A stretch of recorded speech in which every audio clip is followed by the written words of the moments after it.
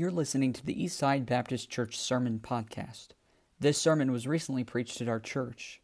We want to encourage you to visit our website at eastsidesf.com. Now, enjoy today's sermon.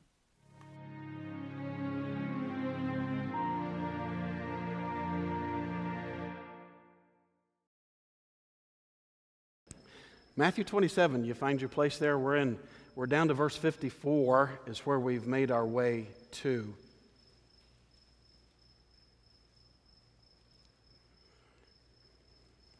Before I read, let me just tell you a little story.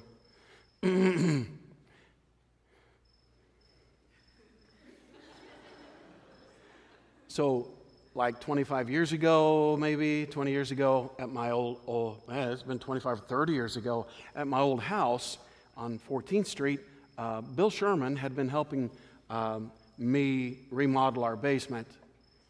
Okay, Bill Sherman was remodeling our basement. I wasn't doing any. I handed him stuff and things like that. But so we were outside. It was real dusky outside, and we were trying to, break the night up and get ready to go. And he was going to leave. We were just talking in the front yard, and I could see a huge cat, out of the corner of my eye, walking behind us. We didn't have a cat. And I turned around, and it wasn't a cat. It was a huge possum. And it was a big old guy, and he had no fear of me whatsoever, me or Bill. And so I'm like, I don't like that. I don't want that guy in my neighborhood. I know what I'm going to do. I'm running my garage. I'm going to grab a shovel and do what every red-blooded American would do to a possum. You crack that thing in the head. And he got down into, I just saw a lady give me this look like. Now, ladies, if that thing was rabid, had rabies, and would bite your children, you'd be happy that I do what I'm about to tell you. So by the time I got my shovel and came back out, he had gotten out of the yard and was in the street.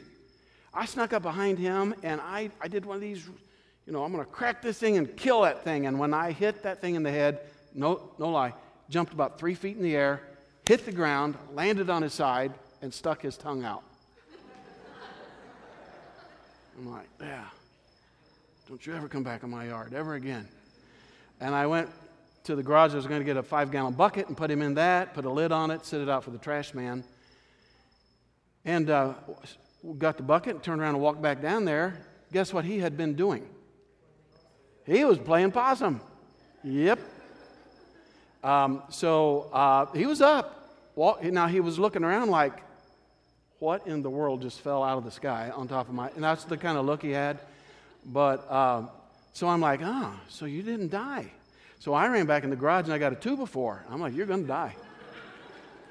You are not living in my neighborhood. Well, by now, my wife and daughters, little girls, had stepped out on the front porch. They heard the commotion. You'd had to have been there. It was pretty bad. And I went down there and I'm like, you're going to die. And I started cracking that thing. I hit him in the head and he bounced again. He'd look at me like, what'd I do? I'd crack him in the head again and started looking ugly. I mean, it was bleeding. And he's sprawling out, and I'd get done and he'd move again. I'd crack him again. And about that time, my wife says, Philip, stop killing whatever that is down there in the street. I'm like, you be quiet. I am trying to take care of our family. And just don't watch me. And they're just up on the porch. I'm not kidding. My wife is in tears. And my girls are like, I didn't know my daddy was like this. It was one of those looks. But I knew that animal was going to get one of us, and I'm going to protect my family. I got him. It took about 2 hours. No, it took a lot of whacking, but I killed that possum. He didn't play dead after that. He was really dead. And all done. But I'm not kidding. I was not my wife's favorite person. She was upset at me that night. She did not know I was a murderer. And my girls just kind of looked at me just like, I want another daddy. I mean, it's just one of those looks all night long. It's amazing when you stare at something long enough and watch something long enough. It's amazing the effect it has on you. I was determined, I'm getting rid of this guy. He is out of here. Sam, is this Sarah? Woohoo, Sarah, good to have you. We've been praying for you, Sarah. And it's good to have you in the service today. That's Sam's wife, if you guys didn't know that. So we've been praying for her for like 2 months to be able to come to church. That's a blessing. Yep. Amen. Good. You just missed a wonderful story. But I'm not going to tell it again. So when you stare at something that long and you watch an event like that long, it has an impact on you. I'm glad my wife is not here today. But when she comes next Sunday, I'm really not happy she's not here. But you can ask her, what was that like? And she'll tell you, I was a murderer. I didn't like him. He was a meanie. And it was really sad. And I would tell you, it could have had rabies. You could have gone to the hospital over there, something like that. And I would tell my story. But when you watch something die like that, I did kind of feel squeamish, I'll be honest with you, after it was all over. I mean, I wanted to be the shovel murderer, not the 2-before murderer. I wanted it to be done in one whack, done with in a bucket and over. Man, by the time all that was done and everything, I was just like, that's just not good. It was not a good thing. It had an effect on me, and it had an effect on my wife and my girls. They still hardly gave me a Father's Day gift, but they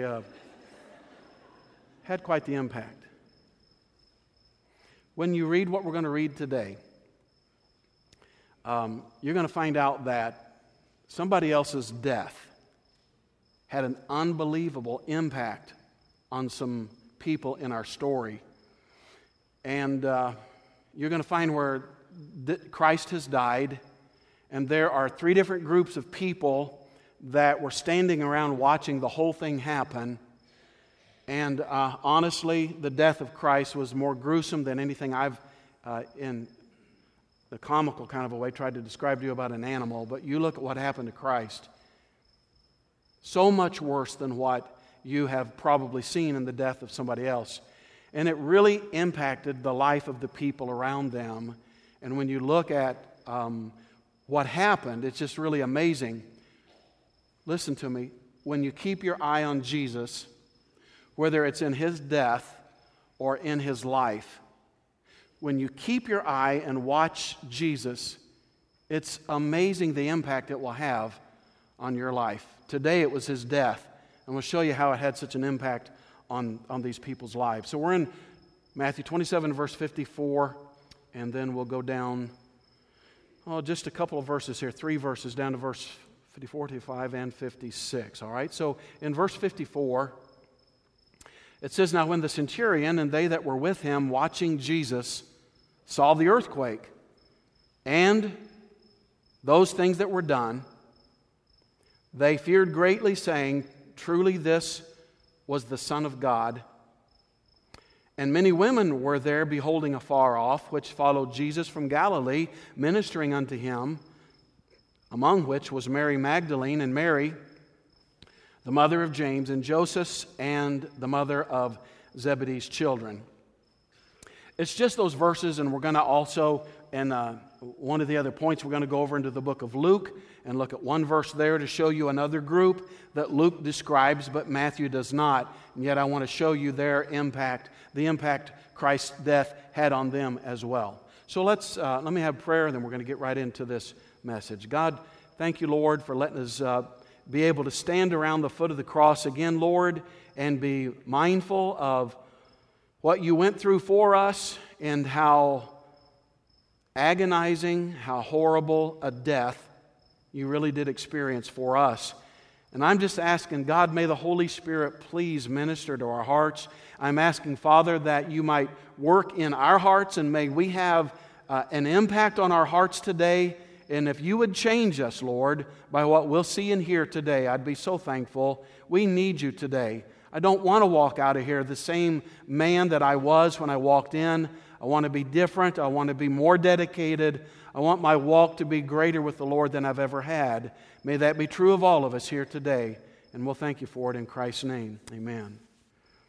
First of all, I want to show you probably the ones that to me had the greatest impact to me as I was reading the story is those that viewed the death of Christ was the frightened soldiers.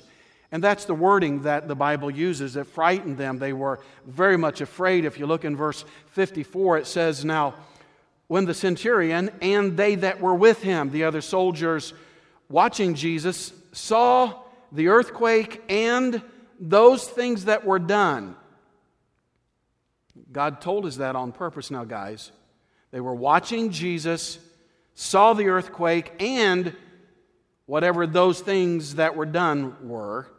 The Bible says they feared greatly, saying, and here's the impact it had on them, truly, this was the Son of God. Different than what they had seen and experienced prior to that, was just like, yeah, he's just like any other guy. Let's kill this guy. We'll wipe him out. And if you'll forgive me for using this, but it was no different to them earlier on in the story than it was for me with the animal walking in my yard. I just wanted to be done with it. I'd honestly throw it in a bucket, get it out of my yard. I don't want it around my family. And to start with, that was the way these soldiers were feeling about Jesus. You know, let's kill the guy. We know how this is done. We're very skilled at it. We've done it. Dozens, maybe hundreds of guys we've done this with. Let's get this over with and out of the way, and we can get on home and have supper and be done with another day of work. I'm sure that's what they were initially thinking about Jesus. But something has happened between the first time they were encountering Jesus to the event here in verse 54. Their lives have changed inside out. And God, I love the way God does this. He just drops little tidbits in for me and you to be able to see parts of a story that are helpful for us to see and understand and to have that impact in our lives like it did on these soldiers. So, number one, the frightened soldiers. And who were these guys, by the way, these soldiers? It's very possible, and most commentators believe, that it's even likely that these were some of the same soldiers that we've seen in action, if you've been with us on Sunday mornings, walking our way through chapter 27. They've been in action with Jesus over the recent events during Christ's trial, and now here at His crucifixion. They've walked These were probably some of the same guys that got involved early on when Pilate was there and Pilate had him scourged and so forth. I've got an idea these guys have watched all the events with Christ all the way down here to His death. Probably these guys are pagan. They're not Christian, obviously. Or if they had religion at all, it was probably like the Romans who had multiple gods. And they had no one God that they would look to and throw their allegiance toward and be able to feel like this God is changing my life at all. So they're pagans. These were probably the ones who enjoyed you know what a good belly laugh is?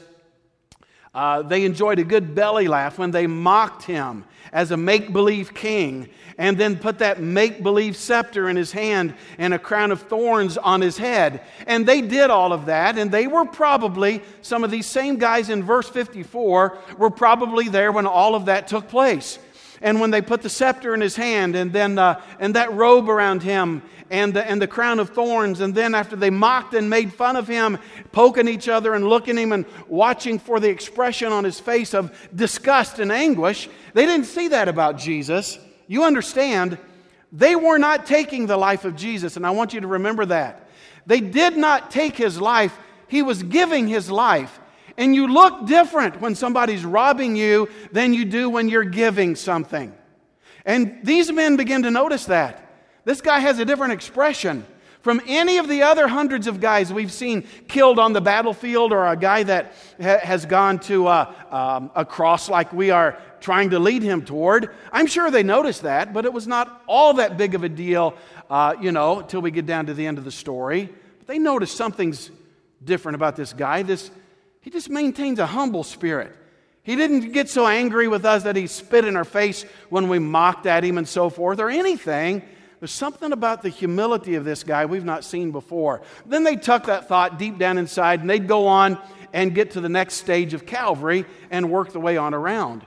You know, it was possible also, these same guys had heard their boss, who was Pilate, they heard him probably say several times, "I find no fault in him." You say, yeah, so what's the big deal with that? Well, we're talking about Pilate. You get your own books and open them up and study about this Pilate. And understand, this guy was he was a mess. And anything he could do to find fault in anybody, he found great joy in doing so. And in somebody who was as notorious as Jesus and somebody that could give him a little more notoriety, he would have done anything to just even make something up about this guy, to be able to tell everybody, yeah, this guy's just a wretch like anybody else. Take him on out and crucify him. But they never heard that from this boss. And it was amazing to them to hear him say, three different times, I find no fault in this man. I've got an idea. One soldier looked at another like, you hear what he's saying? We have never heard those words come out of his mouth. I find no fault in him. Well, of course, you're sitting there with Jesus and you've got Jesus on trial. What are you going to find wrong with Jesus? There's nothing to be found. He was the perfect Lamb of God going to Calvary for sinners like you and me. And Pilate, the sinner, looking at the sinless one, could find not one thing wrong with him. And I'm sure it was another one of those little pricks in the heart of these soldiers like, really? Our boss just said, I can't find fault in somebody because he knows something wrong about everybody. Pilate was that kind of a boss, if I can use that. It probably struck them as odd. And then you remember when his wife comes running up to Pilate, some of those soldiers standing by to protect Pilate, no doubt heard his wife come running up and bend down to his ear and say, honey, have nothing to do with this righteous man. I've suffered many things in a dream because of him this day. Don't have anything to do with that guy. They saw her face. They saw an expression and a look on her face and a spirit about her that they'd never seen in that woman ever before. They also saw what it did to Pilate. They saw a look of determination on his face like they'd never seen before. And if you'll remember, Pilate tried everything he could to be able to release Jesus from that point on. I mean, it actually got to him. And these soldiers are probably standing back. And one after another, all these little events that are taking place, they begin to watch all these things, and it begins to have an impact in their life. I'm sure they may have even been there to help, maybe, when the man called the lictor would take his whip out and begin to beat the back of Jesus, and to watch him scream and cry like any other man, but an expression on his face like nobody else ever had. I'm sure they saw that. Maybe the one that we're talking about right here in verse 54 was the guy that took Jesus, the other two thieves on the cross, and 3 and 4 guys trying to hold one arm down while they pound the nail in this hand, and then he holds the other arm to his chest. I can't stand to have that nail driven in my hand, and they'd peel his arm away, and then his feet, and the screaming and crying, no, don't do this to me. And they get to Jesus, and all 3 of them coming to one arm, and they look at Jesus, and his arms aren't folded in his chest, clenched tightly. He laid his arm down. Well, that was unusual. Well, I'm sure he'll pull it away when we start to drive the spike in. And then he drove the spike in. Saw the pain, the anguish on his face. And they came to the other arm, and he laid it down. Please remember, they were not taking his life. He was giving it. You have to remember that. You look really different when you're being taken from than when you're giving. Crossed his own legs, probably. Drove that spike through his feet. And those soldiers stood back, and I have no doubt talk is beginning to work around them. You ever seen a guy like this one? This guy is really different. There's something about this guy. I haven't got it figured out yet, but this guy's really different.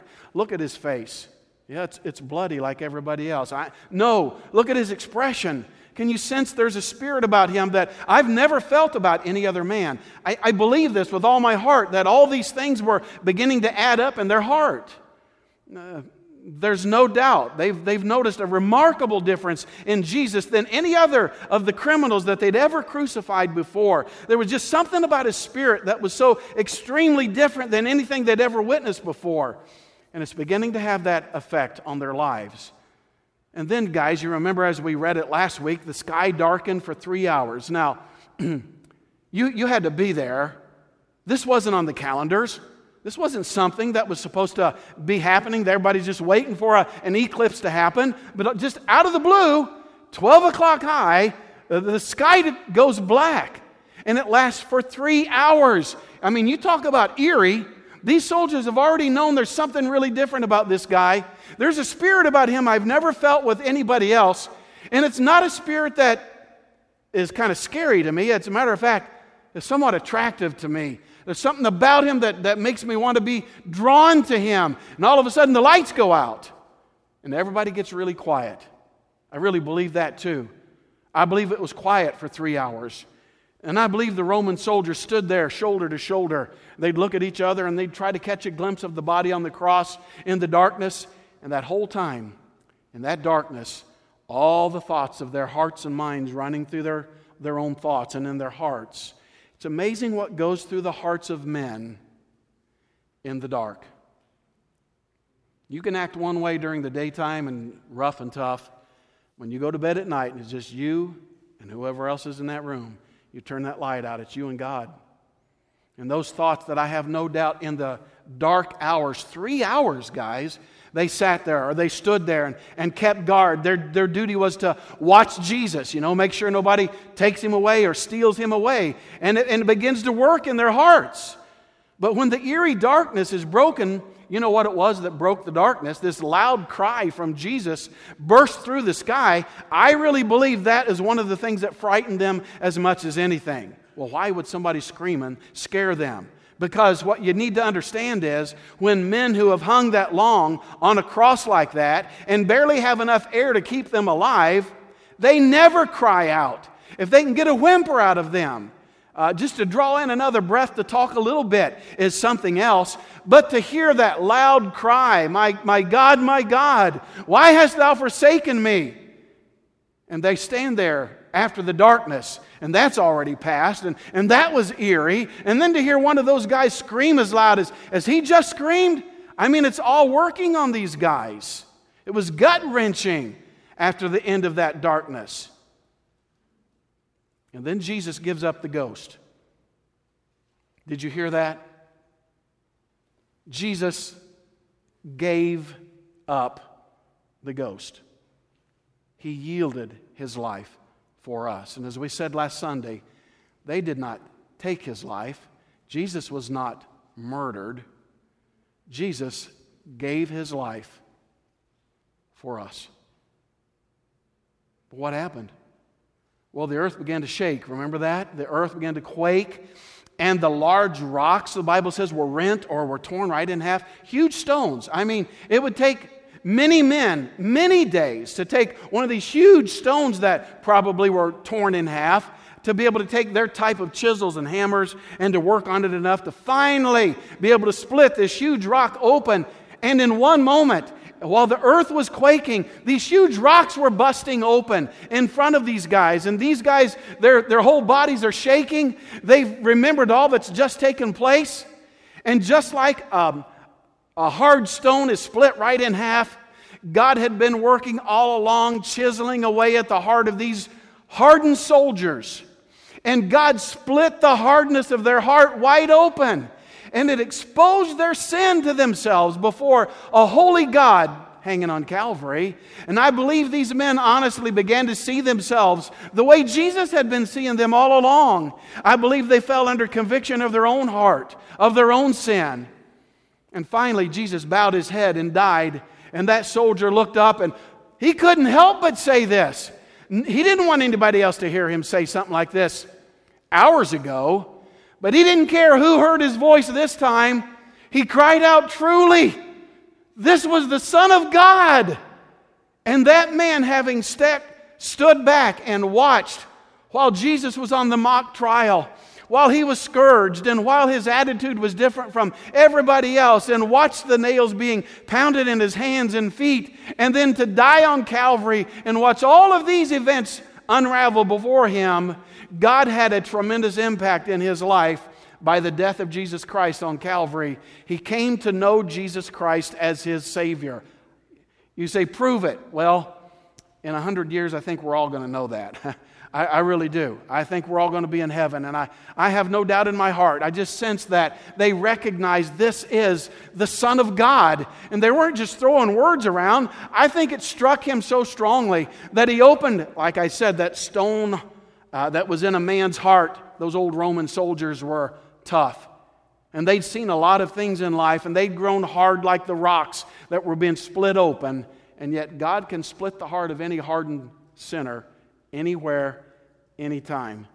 And I hope it can be an encouragement to you. If you've got somebody that you know of that is stone cold hard to the Lord, you've given them the gospel and they don't want anything to do with it, and you try to share little tracts with them. You'll invite them to church, and you've done things to try to maybe get them to stop and believe in the Lord. And you say, but preacher, it's doing no good. I have one guy, I tell him, I led him to the Lord, and I said, your wife needs to get saved too. She needs to know the Lord. And he said, oh, Pastor. He said, if she gets saved, he said, it's just unbelievable what it's going to take to see her get saved. I said, the same Jesus that saved you can save her. And that's true. But she's got a cold, stony heart.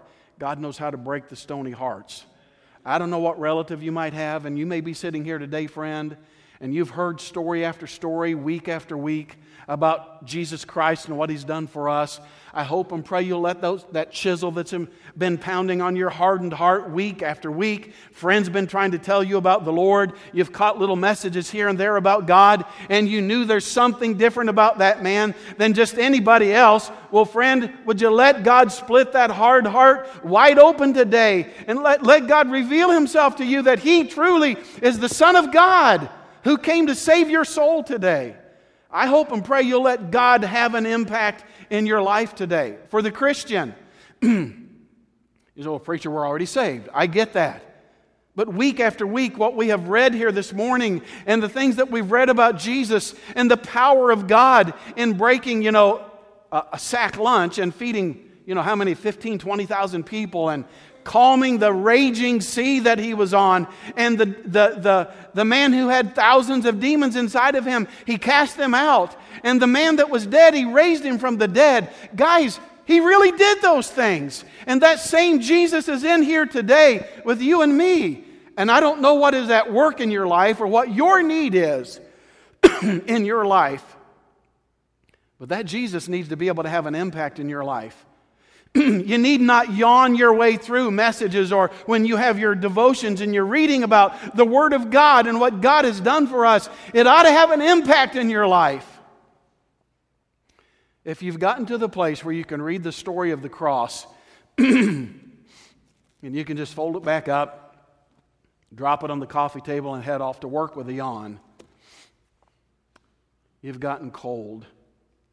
And if it doesn't have an impact in your heart to the place that, God, I want to have an impact in people's lives when I go out today. God, I see what kind of power you have, and I see the things that are available for Christians today. I've got people I work with today, God, and you're getting in the car and you're driving. God, thank you for showing me what you showed me in the Bible today. God, you've had an impact in my heart today. I want to try to work with the people around me. Use me today. If you've lost sight of that, you're the most bored Christian sitting in church right now, just waiting for whenever the pastor is done with his cricket jokes and we can be out of here and on our way. Get our lunch and the day can be over with, as far as I'm concerned. God help us when the story of the cross no longer has an impact, where it changes your life, softens you up, makes you tender toward the things of God, and sends you out of here with a burning in your heart to serve God. May the message of the cross have an impact in our hearts once again. Did you notice there was somebody else around the cross as well? Verses 55 and 56. Look in verse 55 with me. Please, would you follow along? And many women were there, beholding afar off. And then God tells us here in just a moment who they were. They followed Jesus from Galilee, ministering unto Him. And then He names these women, among which was Mary Magdalene, and Mary, the mother of James and Joseph, and the mother of Zebedee's children. Who were Zebedee's children? Sons of thunder. Who were they? Who? James and John? Sons of thunder, sons of Boanerges, I think is another way they call that. And God gave us the names of those women. Now, you say, okay, there's something to that, right? They were afar off while they were observing Jesus. So that's That's what it's about, right, preacher? That's the impact that it had on them. Here's the cross and Jesus in anguish, and they go running way far away off in the distance to observe Jesus. Well, I want you to notice that I think about the only other disciple, men, that you find around the cross was John. Possibly. And other than that, I don't find any other disciples, any other men of his disciples around the cross at all. They've scattered and they've ran away. They don't want to be a part of the persecution. They see what they're doing to the greatest guy that ever walked the face of the earth. What will they do to us? And they scatter and run and hide. And yet these women who followed, and you read the words, ministered to Jesus and his disciples in their 3.5 years ministry on earth. They backed off a little bit to get away from the crowd and sat down with a broken heart to watch and to observe Jesus. Now listen to this. They watched him as his body was bloodied. They watched him, no doubt, as his face was pummeled by the Roman fists. And they watched him as they drove the nails in. And they no doubt sat back there with a broken heart, weeping and crying at what they were doing to their Savior, this man that had shown them so much love. And I'm sure they watched him as the cross stood up and his body, every joint in his body, the Bible says, I believe all the main joints in his body came out of joint. And the anguish on his face, I'm sure they sat back and watched everything happen to Jesus. Listen to this. And they still stayed there and followed Jesus. Churches, if you understand this or not, local New Testament churches are now the body of Christ. What you see a lot of times when the body of Christ is being persecuted, the church. When it's being maybe beaten, and in other countries around the world, these things really do happen. Or when some kind of persecution happens inside the body of Christ, and hey, when things get really tough to the body of Christ. I mean, these women watched the real body of Christ on Calvary, and here we are as the body of Christ. You know what I see happen with a lot of people when things get tough at a body of Christ? They don't just go back and stand off at a distance with a broken heart, maybe even forming a prayer group and saying, God, change those things in the body of Christ. Lord, heal us up from the things that are happening negative at our church. Lots of times they just disappear. They take off and leave and they go away somewhere. Don't want to have anything to do with maybe when times get a little tough sometimes at the body of Christ. I just want to say thank God there were people, there were women that were such servants of Christ that they stayed no matter what. They didn't just take off and leave and then just scatter and were totally gone. I believe these women knew Christ as Savior. I believe their hearts were tender toward Him. And any opportunity they had to be able to minister to God, they were there and ready to serve the Lord. Just a little challenge to you and me this morning. When your life gets tough at church, and I'm just going to tell you, if you get involved in a service, a place where you can serve the Lord, or you just decide, I want to get a little more involved. All I'm doing at church is coming and sitting and listen to the messages, and I get up and walk out. That's all we ever do. And I want to get a little more involved. I want to start meeting some people. Please listen to me. We might even start coming to a Sunday school class. Hey, is there something I can get involved with? Some of the men cleaning up around the church. I don't know. Is there, could you use somebody else in the music ministry? And maybe you start to get involved and you begin to yield yourself to the Lord to serve God. Please listen to me. You're going to come upon a time where you're going to get your feelings hurt. Times are going to get hard. And things are going to get tough. Because Satan's not happy with what takes place in this building. And the devil hates the service to God that goes on in this building. I just want to tell you, don't scatter and run when things get hard. Stay. Let God mature you through that thing. Let God help work on the body of Christ that we can become a better congregation. I just want to say thank God for the women. Though they were off at a distance, they were there and still committed to serving God. I don't know where you're at. Are you backed off so far away from God that there is no more service and there is no more real dedication to God? And I'm telling you, friend, if that's the case, you're missing out on so much that God has for you. Your real joy and blessing is found in serving Christ and being one of those servants. God help me to be found one day. If I'm just sitting back in verse 55 and 56, I'd be content to be one of those people. I want to show you one last group, and it's going to require you to go over to the book of Luke. If you'll flip over there, Matthew, Mark, and Luke. And get to chapter 23 with me, if you will.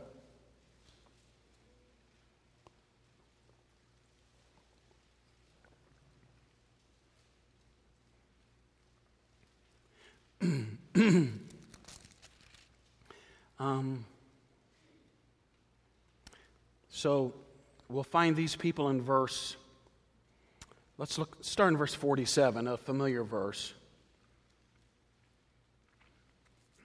Remember this? Verse 47, now when the centurion saw what was done, he glorified God, saying, certainly this was a righteous man. He realized that. I believe he actually was saved that day. But look in verse 48. And all the people that came together to that sight, beholding the things which were done, smote their breasts and returned. What? What was that all about? Well, these were people, look up here, let me try to explain this. They were really shocked at what they saw. You had a crowd of people that were gathered around, the townspeople heard there's another crucifixion. Yeah, let's go watch that. It's like a big event of the day or of the week. And so they went out to watch Jesus being crucified and the ugliness of it all, the spirit of the people mocking him from the ground and so forth. But when they saw how gruesome it was, there was a Sabbath day coming on, and they didn't want the men to still be on the cross at a certain point. So to make sure that they were really dead, they were commanded to go up and break their legs so they could no longer support themselves and catch a breath. And they died really fast. When they got to Jesus, they found out he was already dead, and they couldn't believe he was already dead. Did we kill him that quick? No, you didn't kill him. He gave his life. But then what did they do just to make sure? One soldier, remember, took his spear and pierced his side. And remember what came out? Blood and water. And all those things happened. And these people here in verse 48, they smote their breasts and went back home. You know what they were doing? Wow, can you believe what happened there today? Wasn't that really something? Oh, that was gruesome. Did you see that blood and water coming out of his side? You couldn't even tell the guy had a face almost. His face was beaten so badly. Oh, I don't know if I'm going to be able to eat supper tonight. Man, I'll probably have bad dreams tonight about that. Whoa, what's happening tomorrow? Somebody says, well, I don't know if there's anything else coming up, but this today, wasn't that really something bad? You know what it's like? It's like us guys when we would hear about somebody going into... How many remembers the Columbine school shooting? Columbine school shooting. Yep. Remember after that happened, guys? One of the first times it happened here in America. Remember how horrific that was. I still have newspaper articles in my office about the young lady who I believe she was asked if she was a Christian, and she would boldly stated yes, and then he took her life. It was a big thing to us. And then others happened, and then Sandy Hook happened, and you know how many have happened since then? I don't either. You know what we do now? It strikes our heart. We know it's a bad thing, and it's not like we make light of it at all, but we can hear the news, and hey, there's another school shooting, or somebody else plowed their car into another crowd of people, and you know what we can do? We look at that and we just go, wow, can you just believe where we're at in America? Flip the channel and go on to something else. And we're done. Kind of like beating our chest and being, emotionally stirred a little bit, but didn't do anything to change us. That was these people. It stirred them up emotionally. They saw what had happened, like, wow, that was really something, wasn't it? But it did not change their lives. Unlike the Roman soldiers who saw it all happen, and it all came home to them. All the dots began to line up, and it struck him like a rock. That was the Son of God. That was really what he was saying about himself all along was really true. And it changed the man's life. And there goes the other group of people walking back, beating on their chest. Wow, can you believe what we just saw today? That was really something, wasn't it? Nothing changed on the inside. Just like so many people that will come to church week after week, possibly hearing a gospel message about the love of Jesus and how much He gave Himself for us and how He pleads to us to come to Him for salvation. And friend, if you're not saved today, please listen to this. You have that cold, stony heart week after week, and you might go out of here. I've even seen people with tears in their eyes, but would not make a move for God, would not open their heart up to Christ. But I'm telling you today, don't be that last group of people that walk out, if I can put it this way, walk out of church unsaved, and if they died today would go right straight into a devil's hell. That's exactly what would happen with them, because they don't know Christ as Savior, and they never truly opened their heart up to God and cried out and said, I believe you. I believe all the words that you've said. I want you as my Savior. Please forgive my sins. Will you save me? I want to challenge you today. If God spoke to your heart today about you and your soul's condition, God wants you to get saved today. What kind of an impact is God having in your life?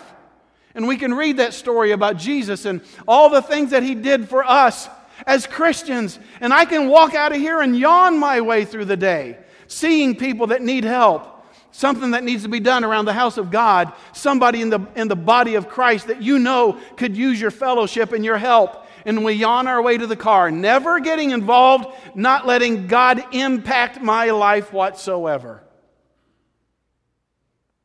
Sadly, my wife can be more impacted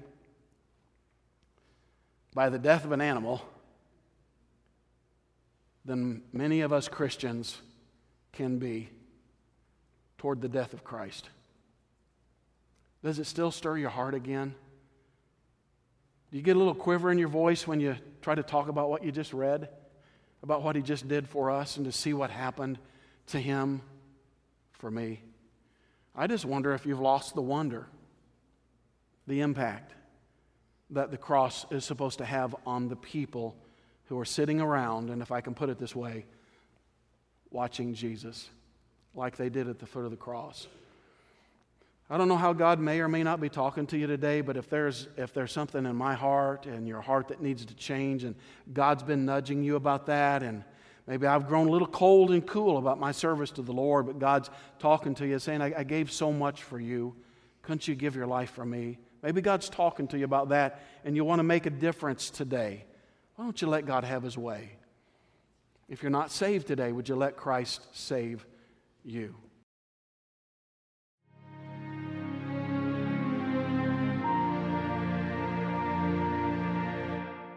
We want to encourage you to visit our website at eastsidesf.com.